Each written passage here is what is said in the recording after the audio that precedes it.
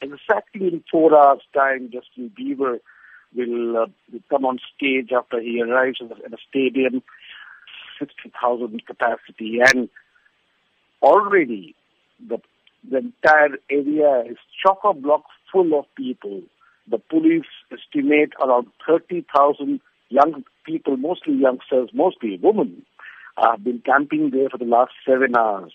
And they have kept 4 gates, and the tickets range between $60 to $1,000, and the promoters say 80% of the tickets have already been sold between this morning. We understand that the Indian public are big fans of Bollywood artists and Indian music from across all regions, but are they receptive to international music, to the likes of Justin Bieber? Absolutely. I mean, one has to see that 60% of India's billion-plus people are young, and those in the urban areas are very well connected with international or Western music culture.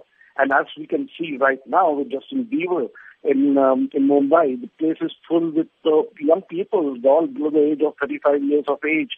Recently, we also had some more international artists coming to Delhi's suburb of Gurgaon, and they were expecting a turnout of 4,000, whereas 100,000 people came.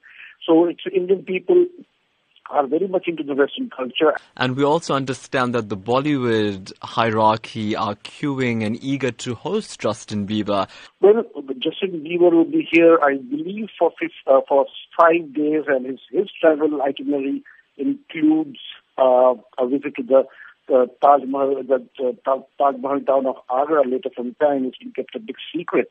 And you are right, the Bollywood celebrity is absolutely straining at the leash to be there, except for Deepika Padukone. She says she doesn't want to go. I don't know why. So we also understand that Justin Bieber comes to India with a bizarre list of demands. Could you tell us about them? It's absolutely outlandish. I mean, we spoke to his promoters, and they said that he has brought along his ping-pong table, a PlayStation, a sofa set, washing machine, a refrigerator, cupboard, and a massaging table. He has booked 2 5-star hotels for his 125-strong entourage, and he wants his room to have a Mughal interiors. He also wants aromatic oils and incense sticks and white curtains.